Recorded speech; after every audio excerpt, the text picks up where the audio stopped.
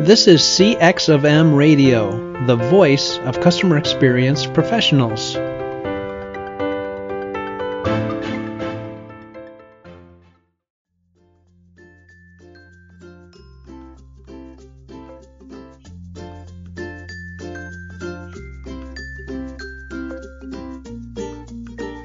Welcome to Clued In with Lou Carbone, a thought-provoking opportunity to expand your perspectives and advance the impact you can make in the CX, EX, and patient experience space. Lou's undeniable combination of the depth of experience and knowledge in this space is unparalleled. As a driver inside organizations as well as consulting, Lou offers distinctive thought stimulation, is a dedicated mentor and teacher. Today I have a very, very special guest. One of the very special people in my life, probably the most next to my wife and my children, is a very dear friend that I'm so grateful to have in my life for opening up new vistas, and his generosity of spirit, of learning. I've learned so much from Dr. Leonard Berry, member of the faculty at Texas A&M, actually was the first PhD graduate from ASU, their marketing department. Len is has the Zale Chair of Retail and Marketing at Texas A&M at the Mays School. Len is such a special person, and people who've worked with him have made major impact in the world of experience and service. In fact, Len, Valerie Zeitham, and A. Parsuman, otherwise known to his dear friends as Parsu, authored the articles and the school of thinking around service quality as the world moved from thinking about products and manufacturing to understanding. Their work was fundamental in helping to shift people to understand the difference between service and basic goods and change the world. Len did not stop there. There was a very special time in my life that was a very special time in Len's life, and it's through Len that I got to see this world.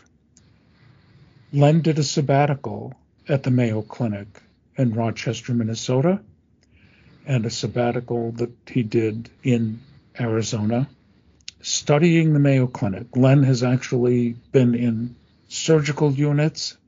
He got to where no one else ever got to go at the Mayo Clinic because he is such a special person. He's a humanitarian. He's passionate. He is so wise and intelligent. He has a generosity of spirit that is uncomparable to anybody else I've ever met. And I'm so pleased that he could join me today to share his perspectives and that we could chat together today.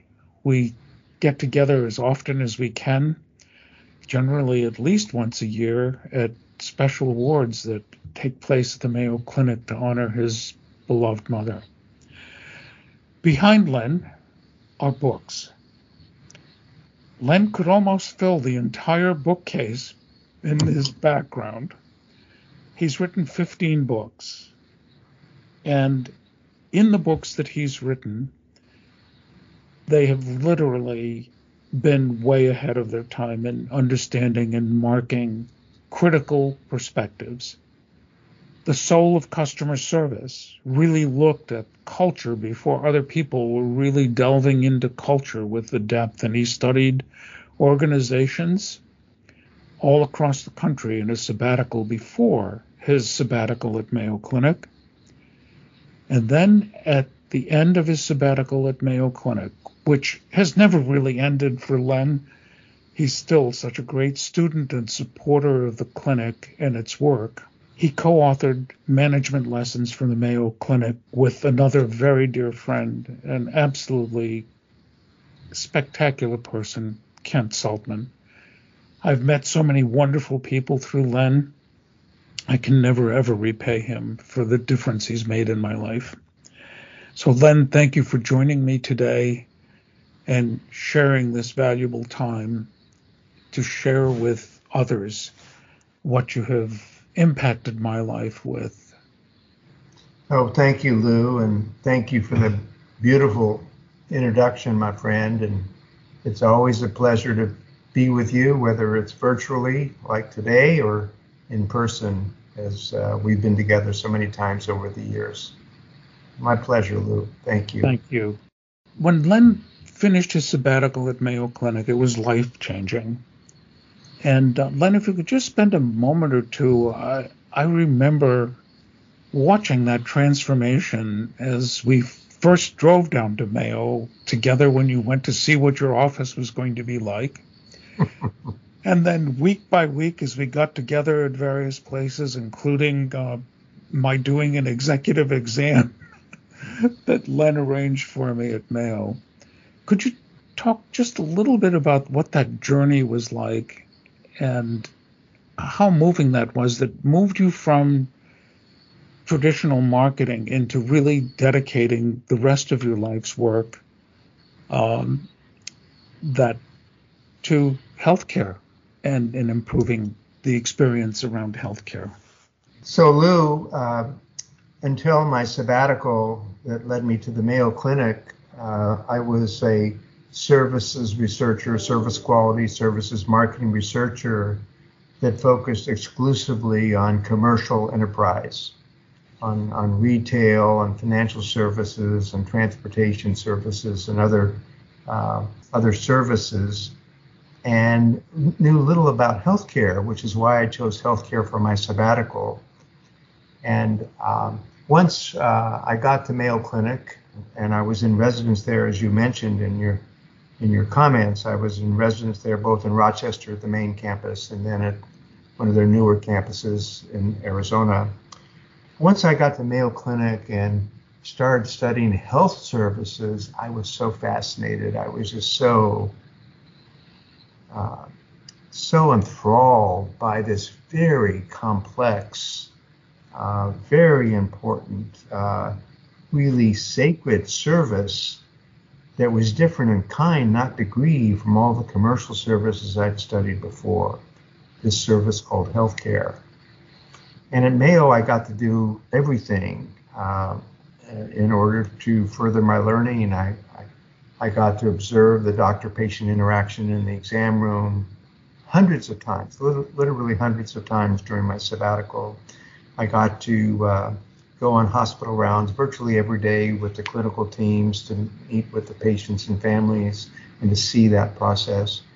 I observed a number of different surgeries, as you mentioned.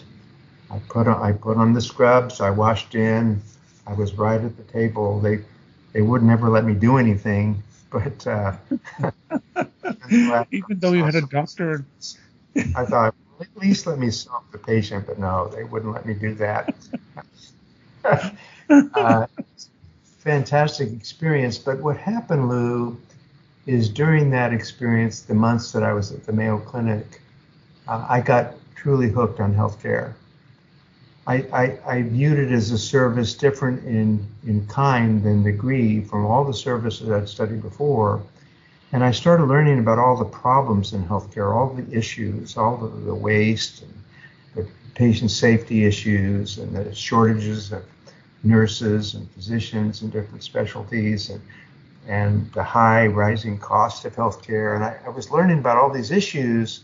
And with my background as a business person, as a service researcher, I thought, these are fixable. These are not intractable issues.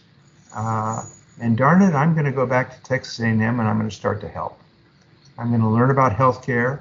I know a lot about service in general, but I'm going to learn more about service in healthcare.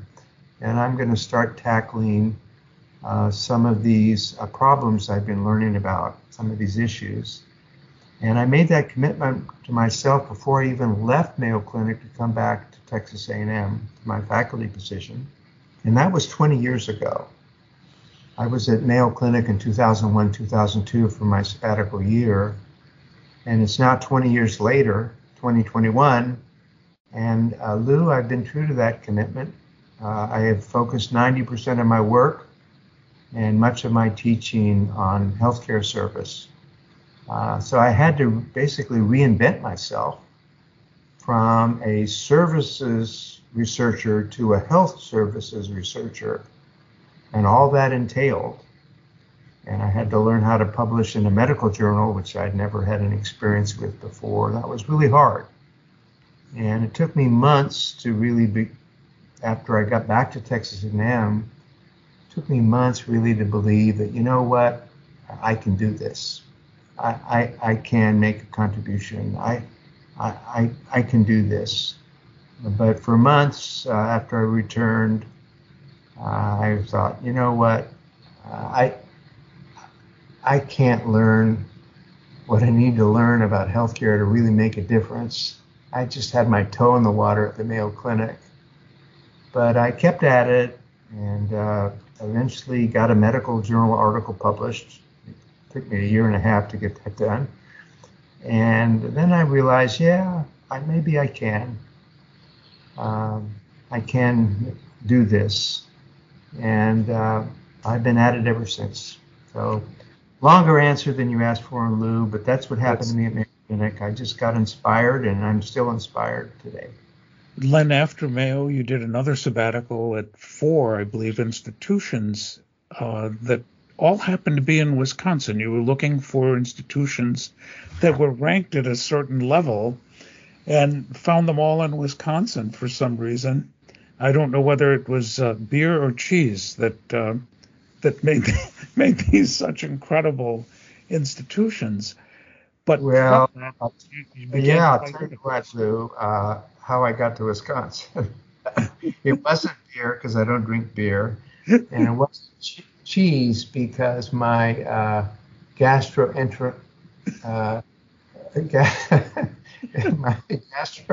system just doesn't allow me to eat cheese. A lactose tolerance.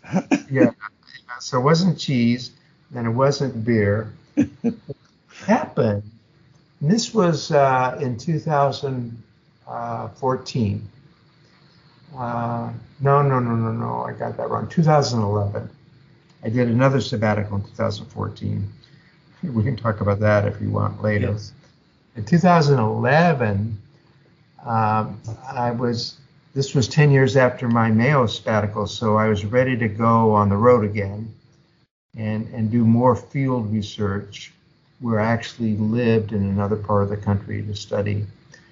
And it was actually Maureen Bisonano, who is at the time was the CEO of the Institute for Healthcare Improvement, IHI, and a good friend of mine then and now. And I called her and said, I'm ready to go in the field again. You remember I went to Mayo, and then I've done a lot of research projects since Mayo, but I'm ready to go in the field for an extended period of time. Where should I go? And she said, Len, you need to go to Wisconsin. That's how it happened. And I said, Maureen, Wisconsin? Maine. She said, Len, we work with 3 health systems at the IHI that are based in Wisconsin.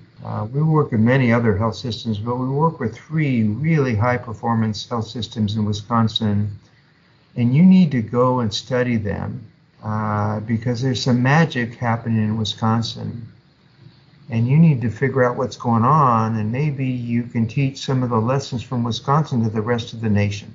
And she sold me that moment, and she told me which institutions I need to study. She made the introductions because I had to go through the same due diligence on the part of these institutions before they'd let me come in and look under the covers. They're not just going to say yes. Yeah, sure. We'll take care of you. We'll let you see anything you want to see. No organization is going to do that. And Maureen paved the way. And so I went to Wisconsin in 2011. I was there for 4 months. I got a lot of frequent flyer points from the Residence Inn. I stayed at the Residence Inn for 5 weeks in Green Bay when I was studying at at Bellin Health, and I spent another 5 weeks in Appleton, Wisconsin, at the Residence Inn when I was studying at Theta Care. And I also studied at Gunderson Health in La Crosse, Wisconsin, but they actually had a condo unit that they owned that they let me stay in.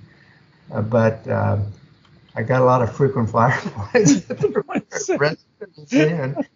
You were a resident for sure. I stayed there so long that the staff, I knew all the staff, they felt so sorry for this poor guy living alone in a hotel room. In Wisconsin.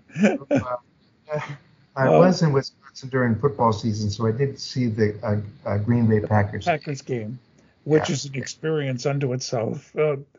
It was. And I don't eat cheese, but I saw a lot of people wearing cheese on their heads. And it really outdoes Aggie football. There's no one wearing cheddar heads in Aggie land. No. They do other things in Aggie land. So then from that, you then went to IHI, and was it 2014 as a fellow? Yes, as a senior sabbatical. And that's when I started to study cancer care at Lou, how we could improve the service experience for cancer patients and their families. And I've been focused on that for the last 5-6 years. With that, what I'd like to do is sort of now jump from the past to today. Yes. Today's a very special day, in as much as Mayo Proceedings has a spectacular article that was the editor's choice and just released today. Mm-hmm. And we're going to talk about that article. And what is so beautiful is Len sums up the healthcare experience as being variable, complex, and personal. And those three pieces, sorting them out, he's dedicated almost 20 years now to understanding that and guiding organizations through his writing and collaboration with outstanding medical professionals. And recently co-authored this dynamic article that is called Trust-Based Partnerships Are Essential and Achievable in Healthcare Service. And that is a very hopeful message, especially coming out of COVID. And we will have a direct link to the PDF for that article. And I implore both healthcare professionals and individuals that realize that many experiences share what becomes elevated and exponentially more critical in healthcare around variability, complexity, and the need for personalization, which exists widespread but exponentially in healthcare. So there's a lot to be learned, no matter what business you're in, but in healthcare in particular. I think what Len has mined in the depth of study in healthcare applies broadly, but because you have to dig so deep in healthcare, because it is exponentially more complex and so emotionally driven, that it's just, his work has been outstanding. And that article is really great because it begins to talk about the difference between transactional experience in healthcare, but relational experiences in healthcare where relations become critically important. And in that trust-based area, Len has outlined with his team the distinctive characteristics in that area. And there are four in particular that struck me so deeply, because you will hear the word empathy often thrown around like crazy. But what Len in this article and the team talk about is empathetic creativity. And there's a story in the article that is so moving about a husband and wife who both succumbed to COVID. And just prior to their death, the staff moved 2 beds together and allowed them to hold hands. And they died literally, I guess, Len, within minutes of each other? Yes, they did, Lou. They were in separate rooms in the hospital, both with COVID, both near death. And, and what the staff did is, knowing that they both were near death, but they were in separate rooms.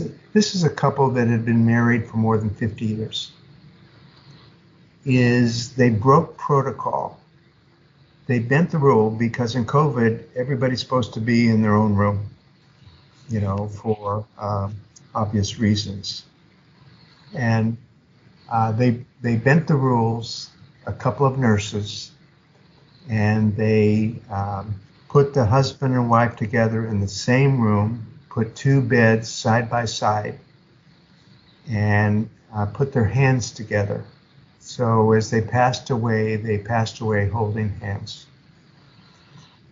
It's a heartbreaking but beautiful story at the same time. It's also a story, Lou, it's a story that illustrates the clues of kindness.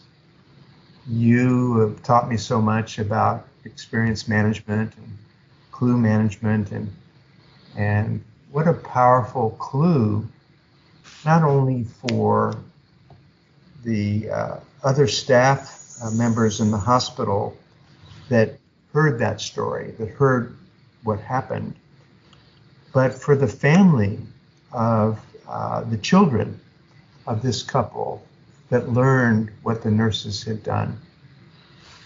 The children of that couple will never forget what those nurses did for their mother and father.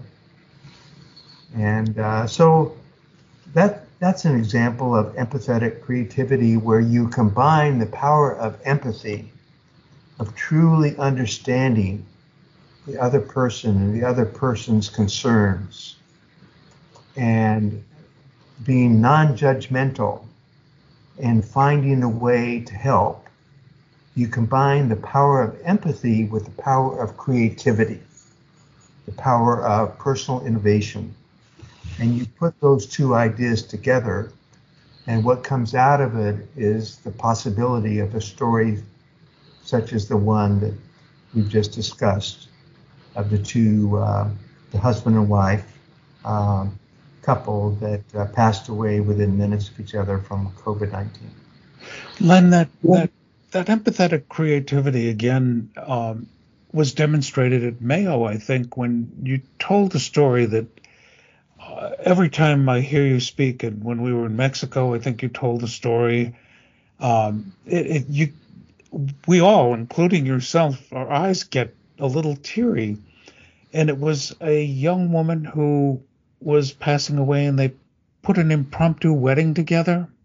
Yes, and Mayo has done that multiple times since that happened for the first time. And it happened for the first time when I actually was there. It happened in Arizona when I was in residence in their hospital. And there was a patient that was near death within a day or 2 or 3 in their ICU. And the clinical team at Mayo knew that the patient was dying, actively dying. The patient was the mother of a daughter who was scheduled to get married in about 2 or 3 months from then.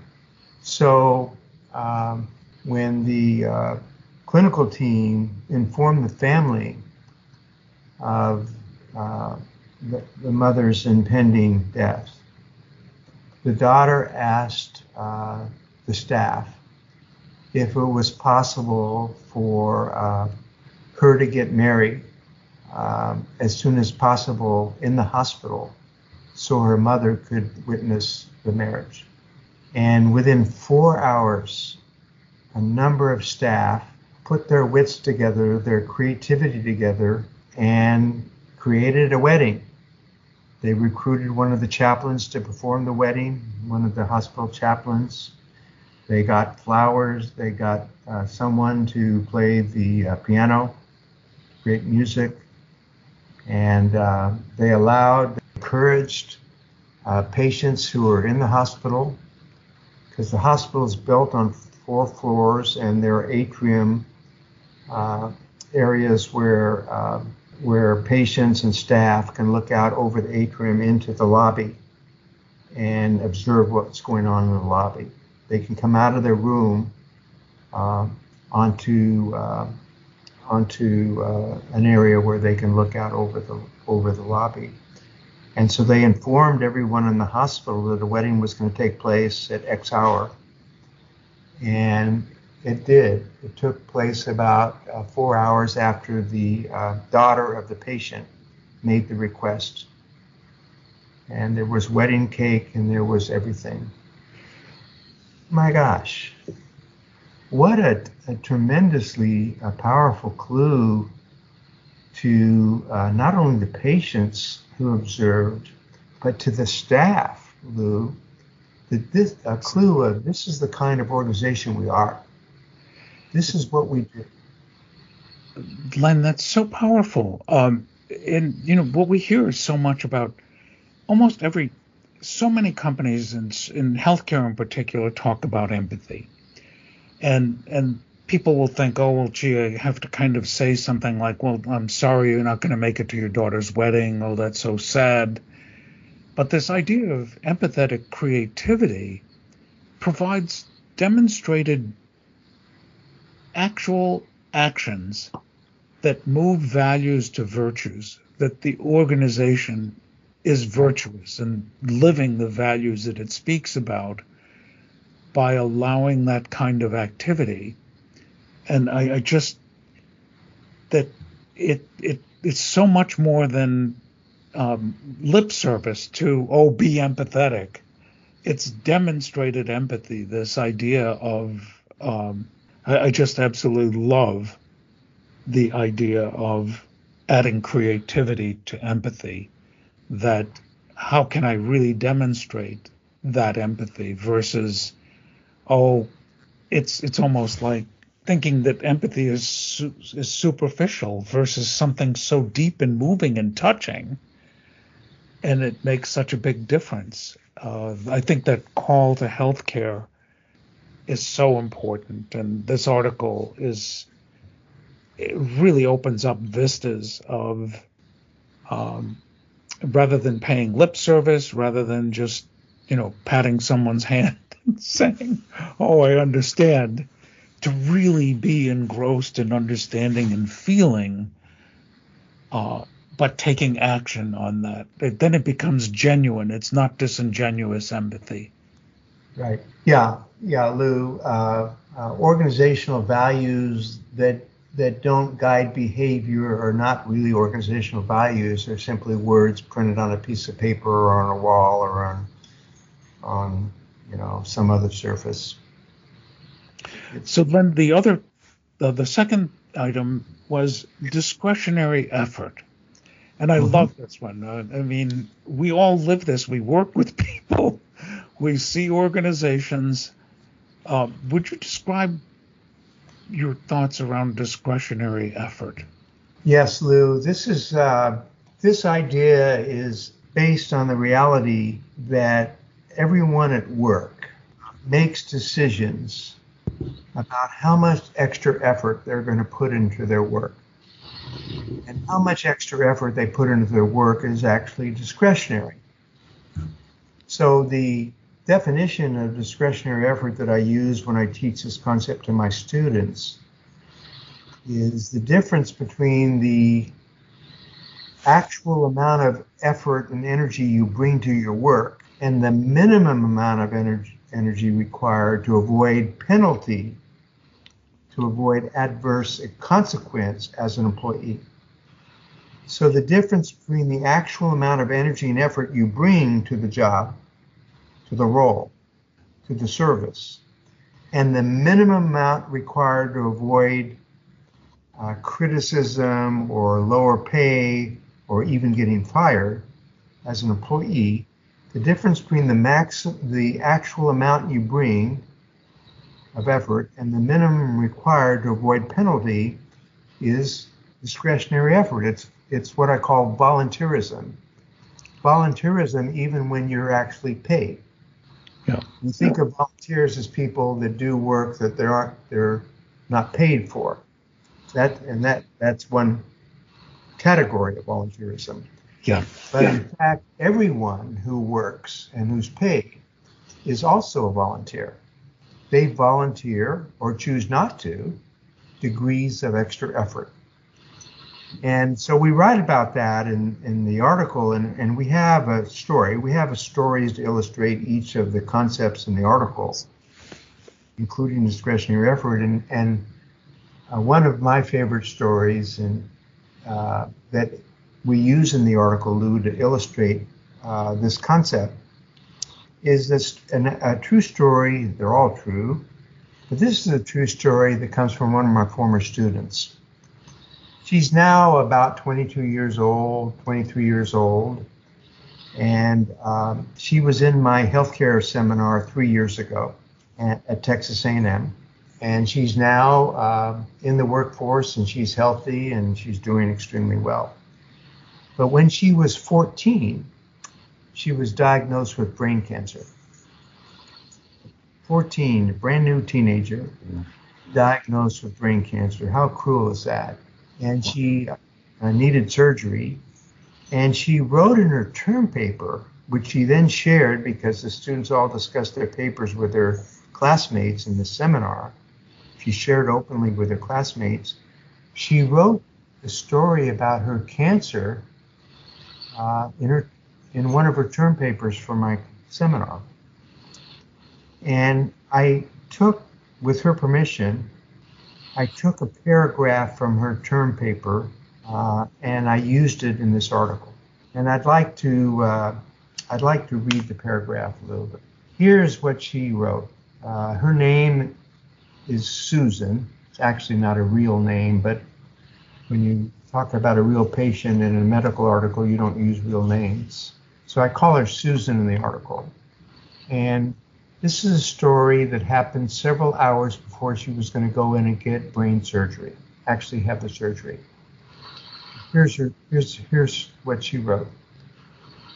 Quote, when Ava, my nurse, came by before surgery, she looked me in the eye and she said, Susan, I'm going to braid your hair back so we only have to shave what we need. What Ava did shaped how I viewed myself every time I glanced in the mirror during recovery and when I walked into school surrounded by normal girls. Ava probably doesn't remember braiding my hair, but that moment stuck with me for the past 6 years. Oh my gosh, Lou, when I saw, normally professors don't like to read term papers. That's not the most fun part of the job. When I saw this story in Susan's paper, my gosh, it hit me right between the eyes. What a powerful story. I'll never forget the story. And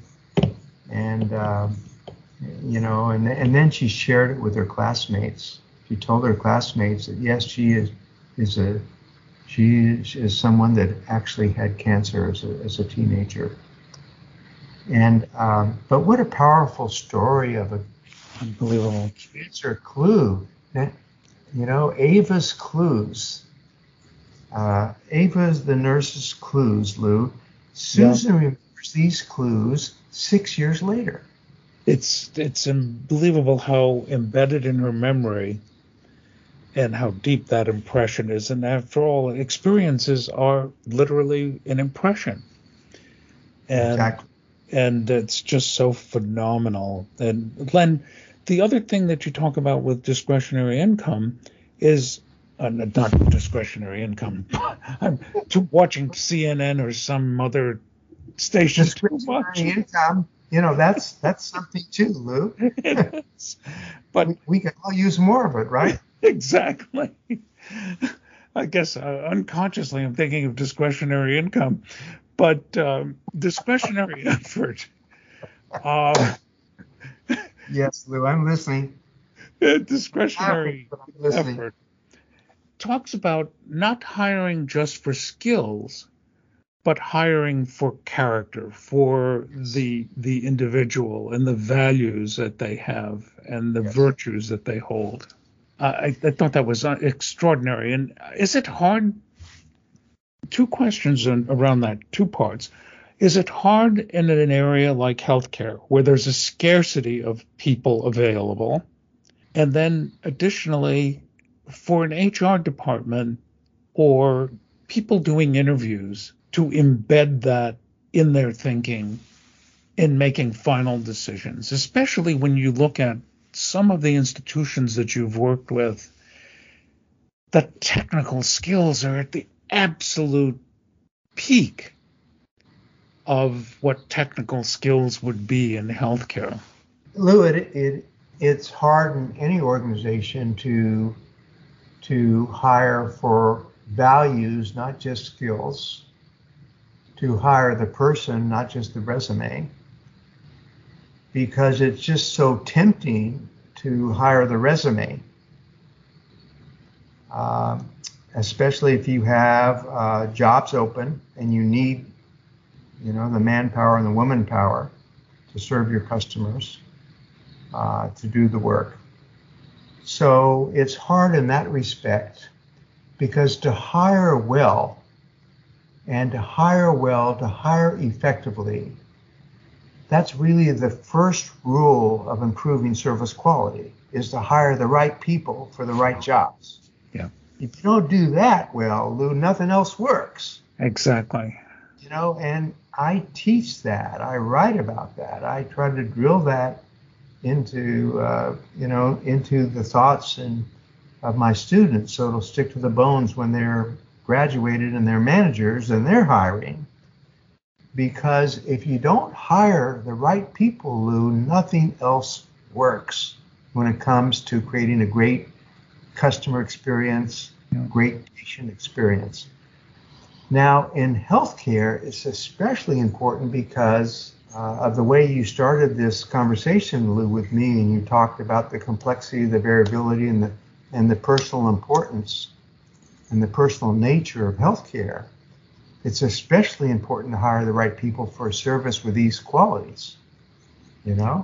That personal, a service like healthcare that's so personal, that's so intimate, that's so important, that's so high stakes. I mean, we have to, as patients, Lou, we have to tell stuff to our doctors that maybe we haven't told to anybody else. Yeah. Right? Yeah. Really private stuff. Exactly. And we have to trust them to be able to do that. To be comfortable enough to do that. Because if we don't tell the truth to our doctors, we're raising the risk of a bad diagnosis, of a bad treatment, of not being helped by the people that we desperately need help from, especially if we're really sick. So hiring the right people, hiring for values, not just resume. Obviously, you have to hire people with the right skills, the right knowledge, the right background, the right resume. Obviously, that's critical, but that's the floor. That's where you start. Then you have to hire the right people, Lou. And that means hiring people with the right kind of values, who can create empathetic creativity, who can mitigate the fear of patients, which is another concept we write about, who will be high-level volunteers in the way we talked about discretionary effort.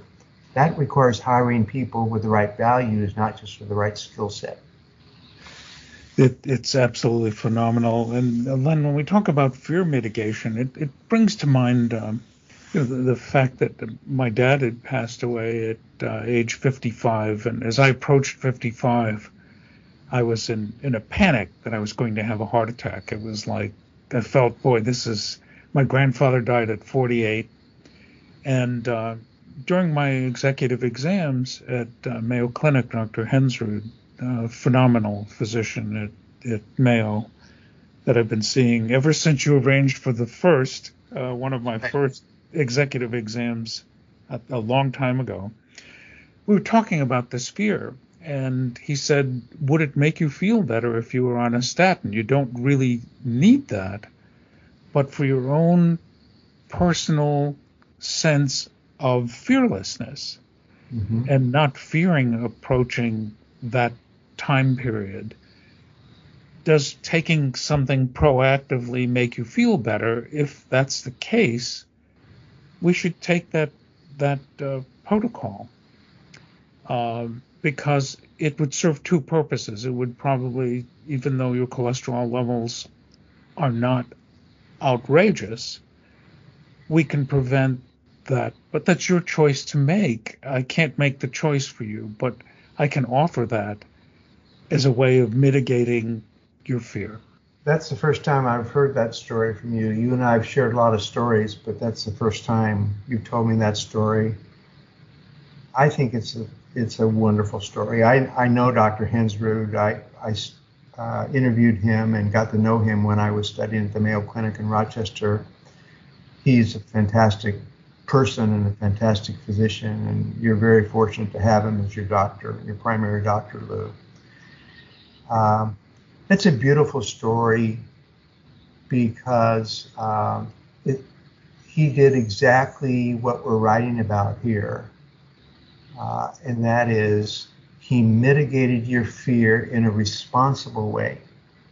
Yeah. He didn't mitigate your fear by telling you something he could not say. He could not say, you're never going to have a heart attack. Lou, you shouldn't be worrying about this, because we do know that coronary artery disease can be inherited. We do know that's an elevated risk factor in medicine, and you knew that. And so he mitigated your fear, but he did it in a very responsible way, Lou, as opposed to an irresponsible way of not telling you the truth or telling you something that he couldn't possibly know how the future would turn out for you. And a statin it's really a miracle drug, and we're learning more and more about all of the other things that statins do other than lower cholesterol. Oh, wow. And so there are other uses that it's being prescribed for now, as well as for the cholesterol issue. Phenomenal. Len, the other idea that's put forth is seamless service and the construct around teamwork and collaboration. Yeah. And in so many siloed organizations, as we were also talking about the idea of hiring people, there was one client, which was Pizza Hut in the UK, that actually had the HR department reporting to marketing. In a service business, the people were the most critical piece of their marketing, what their whole experience was about. And so that you didn't concentrate on being just a benefits administrator as an HR department. You saw your role as being much more critical and deeper in addition to that. So as we look at seamless service, and the idea of fusing pieces together, working together better in organizations, do you see that starting to happen at all in some of the healthcare organizations that you've looked at? It's happening, Lou, in our most progressive organizations like the Mayo Clinic, organizations like the three that we discussed that I studied in Wisconsin, organizations like Kaiser Permanente, which is a very innovative, progressive health maintenance organization, and operating mostly in the western states of the United States, one of our biggest health systems. Really, really, really so well designed in the way they provide service, both in person and remote services, and on the internet, telehealth, and in so many other ways. It's being done by very progressive organizations in cancer that I've studied at, not only in the United States, but in Europe. It's being done by this incredibly progressive organization, health system in the state of Pennsylvania called Geisinger. If the people who are interested in healthcare, if the people interested in healthcare who are watching this podcast, Lou, have never heard of Geisinger, they should go to the website. It's such a marvelous example of what's possible. Yeah. What's possible in moving healthcare forward, in being much more effective and much more efficient and much more patient-centered and family-centered. Geisinger is really a role model organization, as is Mayo, as is many others. So it's happening, but it's happening in various pockets of excellence around this country, around the world. It's not happening universally in the United States. There's still far too much fragmented care, disjointed care, uncoordinated care, which is wasteful and also dangerous for patients. When the different physicians and clinical teams taking care of the same patient don't coordinate care, don't talk to each other, don't learn from each other, don't make sure that they're not using medications or interventions that don't work well together, then it's disjointed care, fragmented care, non-seamless care is dangerous. It's risky. It's also wasteful in many ways. I was always amazed by the button in the exam room at the Mayo Clinic that calls for a hall conference, literally to bring together other physicians to discuss a case in the hall. Just absolutely amazing in terms of coordination. Len, there's one story in particular when you talk about the whole construct of fear mitigation and what we've been talking about empathetic creativity. There was the story about Dr. Ackerman, Mike Ackerman at Mayo Clinic. Would you tell that story to conclude our session today? Sure. And Len, it runs chills up my spine when I think about what that spirit of volunteerism that you talk about, that idea of discretionary effort. And then all of these other pieces all come together in this one man in such a miraculous way. Yes. Thank you, Lou, and thank you for having me on your podcast. And yes, in the article we've discussed, Lou, you're going to post it. You'll post it with the podcast, and I hope people who've been interested in the podcast will read the article too. We actually end the article with this story that you've asked me, so I'll just read it. It's right here at the end of the article, Lou. And here it goes. Stephanie, an 8-year-old girl from Michigan, was headed into surgery for heart transplantation at Mayo Clinic in Rochester, Minnesota. She asked one of her doctors, Mike Ackerman, if she was going to live. Dr. Ackerman replied, "Of course you're going to live, and I'm going to dance with you at your high school prom." 10 years later, in 2009, with the consent of Stephanie's parents, but unknown to Stephanie, Dr. Ackerman flew to Michigan to surprise her at her prom. This story of a prom promise kept captures the beauty of healthcare at its best. a force for true healing for patients and for the clinicians who care for them. Len, God bless you for the work that you do and the difference in so many people's lives, in my life, and everyone you touch in so many ways through your writings, your lectures, but most of all through your example.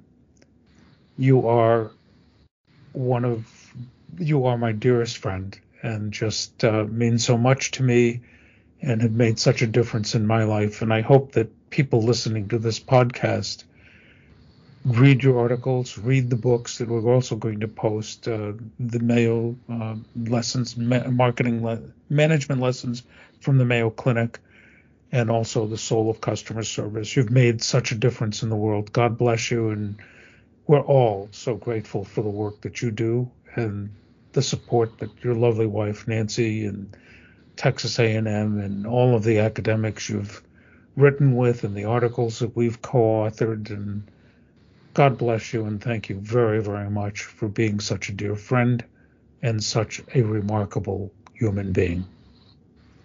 Well, thank you, Lou, and God bless you too, my friend, my dear friend.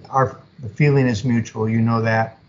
We've done so much together. We've been so many places together. We've written together. We have done seminars together. We've had meals together, and we did this crazy, I can't remember what it's called either, thing where we had to 20 seconds to get through a slide. Yeah, it was Pichu. Yeah. I'm not sure, but it's some Japanese technique. But thank you again. My love to Nancy, to you and your family, and also Len's son. Please, during football season, Matt Berry is Len's son. Matthew Berry, yeah, ESPN. ESPN and fantasy football, the world's most recognized authority on fantasy football. So, whether in the healthy fantasy football. Len, be well, my friend. God bless you. Thank you.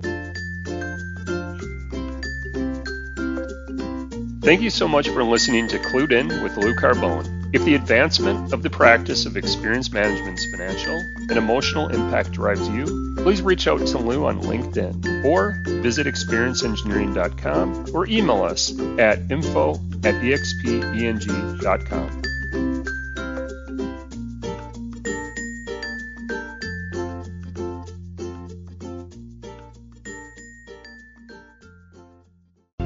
Thanks for joining us for this session of CX of M Radio.